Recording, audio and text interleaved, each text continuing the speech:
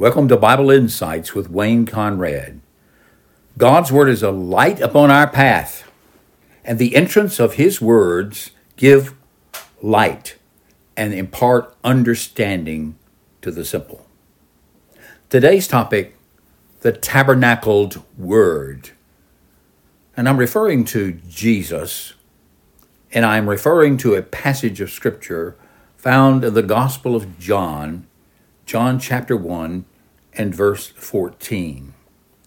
In fact, in many ways, this one statement or one sentence of Scripture basically sets up the whole Gospel of John and what it is about, but only when it's interpreted in the context in which it is embedded. So let's hear the Word. Here's the Word of God. John chapter 1, verse 14 from the English Standard Version. And the Word became flesh and dwelt among us. And we have seen His glory.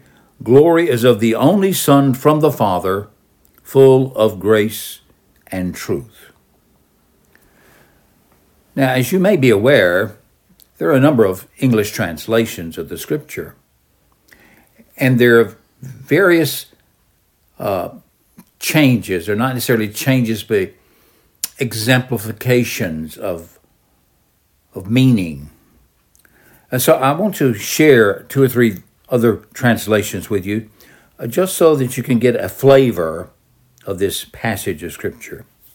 Let's begin with the literal translation. It's called Young's Literal Translation. It's quite old. And the Word became flesh and did tabernacle among us, and we beheld His glory. Glory is of an only begotten of a Father, full of grace and truth. That's actually where I get the word tabernacled from, the Tabernacled Word. Or from the Amplified Version, which sort of adds meaning or interpretive meaning to the text. And the Word, meaning Christ, became flesh and lived among us, and we actually saw His glory. Glory is the one as belonging to the one and only begotten Son of the Father, the Son who's truly unique, the only one of His kind, who is full of grace and truth, that's absolutely free of deception. Obviously, the translators have given us interpretation of what the words mean. But here's a translation that I often like. The Word, Holman Christian Standard, became flesh and took up residence among us. We observed His glory, the glory as the one and only Son from the Father, full of grace and truth. And lastly, I want to go back to the Middle Ages and to the first translation of the Bible into English, but from Latin, by the forerunner, one of the forerunners of the Reformation by the name of John Wycliffe. This is what he wrote. And the Word was made man and dwelled among us.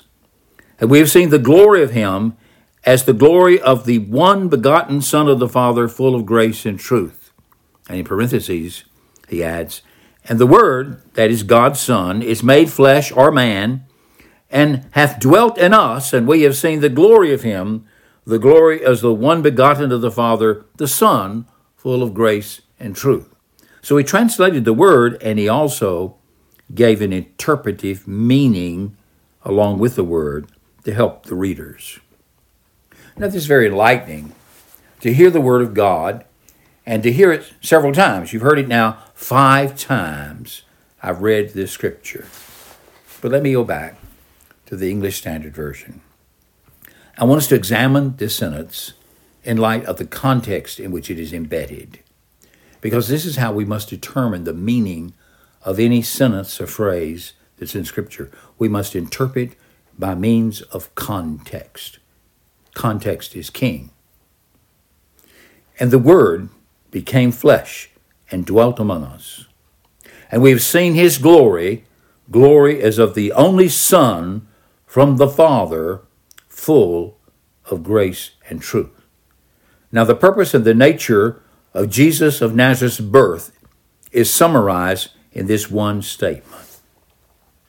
And John is giving us his testimony as an eyewitness, but he's not alone, because he uses the plural pronoun, we saw His glory. We have seen his glory. So immediately when we read the text of Scripture, we're confronted with, and the Word became flesh. But the Word is not defined for us. It doesn't tell us who or what the Word is. But the context tells us who or what the Word is. And so what is the context of John 1:14? Well, the context goes all the way back to the first verse of John's Gospel, and it goes all the way down to verse 18. And then at verse 19, there's a transition. It connects with what has been said, but the transition is obvious because it begins a testimony of a particular person that was mentioned in what we call the prologue. So John chapter 1 and verses 1 through 18 is called a prologue. Now that means a word that's said before the word.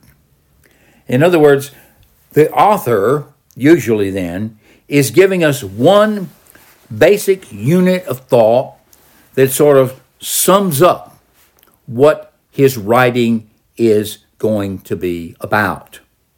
It tells us, the word before the word tells us the purpose of the writing.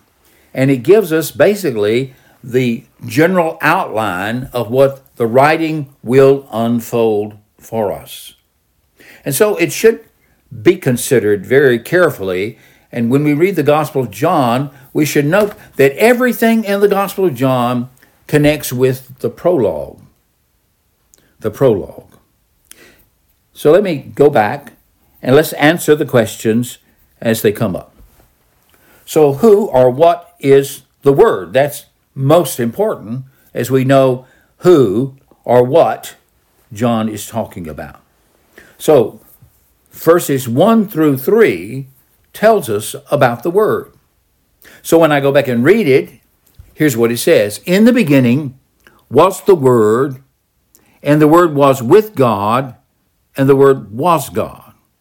He was in the beginning with God, and all things were made through him, and without him was not anything made that was made. So what have we learned? We've learned that the Word existed in the beginning. Whenever the beginning began, the Word was there alongside God.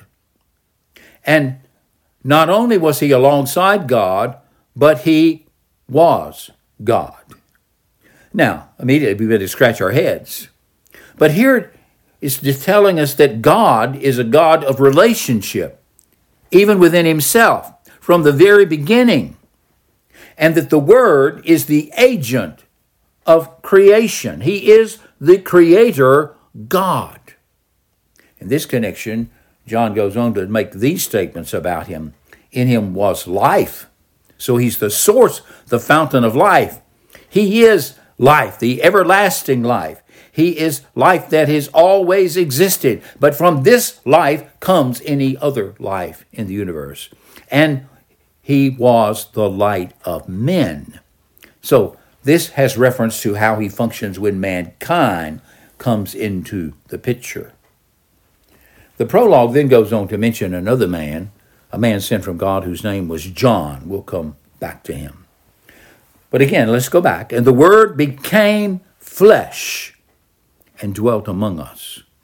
This is speaking to us of the nature of his incarnation. Now, incarnation is simply the word that means became flesh, took on flesh. Now, this does not mean he took on flesh as simply an outer garment, but it means that he became a human being. In other words, he has a true human body, soul, and spirit, a true human mind and body. He is a true human being, but he existed before he became a human being. He existed from all eternity. So the Word became flesh. This is the nature of his coming. And in his becoming flesh, he dwelt among us. He lived with us for a period of time. And the word here can be translated tabernacled. Now, there's an allusion here to the Old Testament. And the Old Testament story of God's deliverance of the Hebrew people from Egyptian slavery. And at the foot of Mount Sinai, he took up residence with them and they had pitched their tent at the foot of the mountain. God spoke and instituted the Mosaic law, and then God had a tabernacle constructed in which his very Shekinah glory came to dwell, and that was where Moses went to speak to God face to face as a friend to a friend, and gave the people the direction from God. God lived in a tent, just like the people lived in a tent. And God moved along in that tent as his people moved along in their tents. So this is what the reference is to. The Word became flesh and he tabernacled among us. But a tent by its very nature is not a permanent structure. And it is a structure that can move. But the Word became flesh.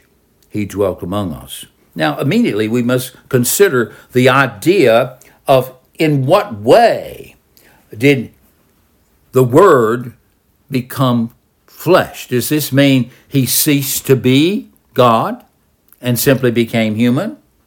Well, God cannot cease to be God.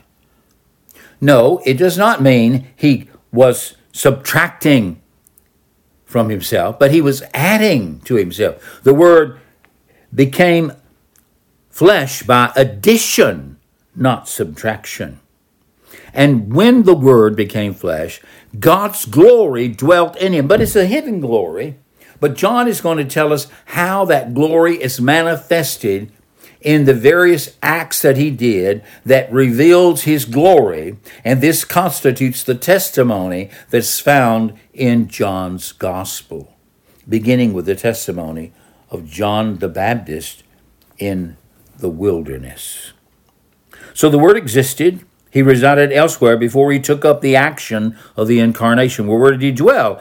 He dwelt in heaven with God and as God. What's the nature of his action? The nature of his action is he became flesh.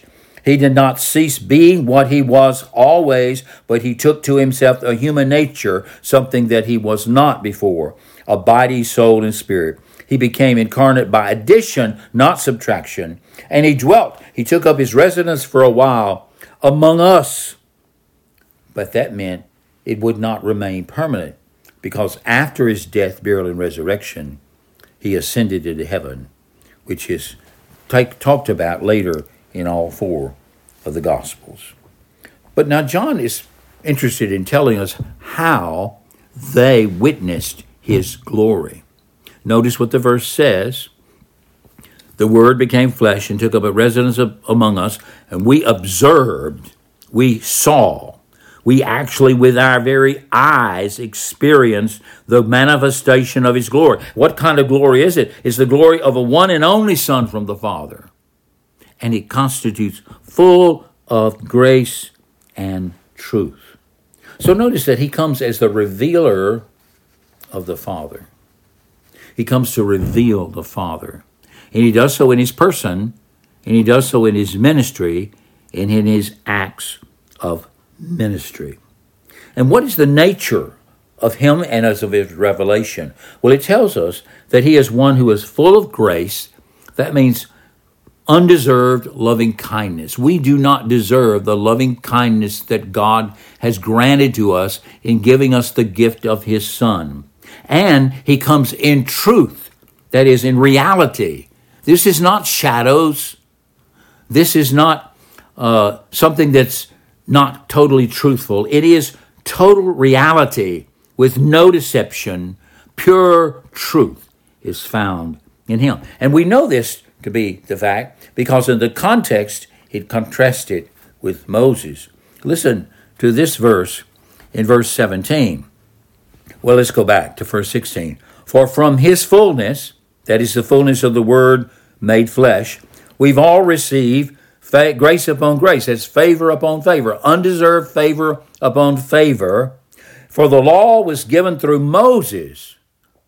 Grace and truth came through Jesus Christ. Now that's a contrast.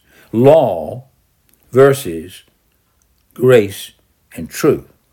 He goes on to say, no one has ever seen God.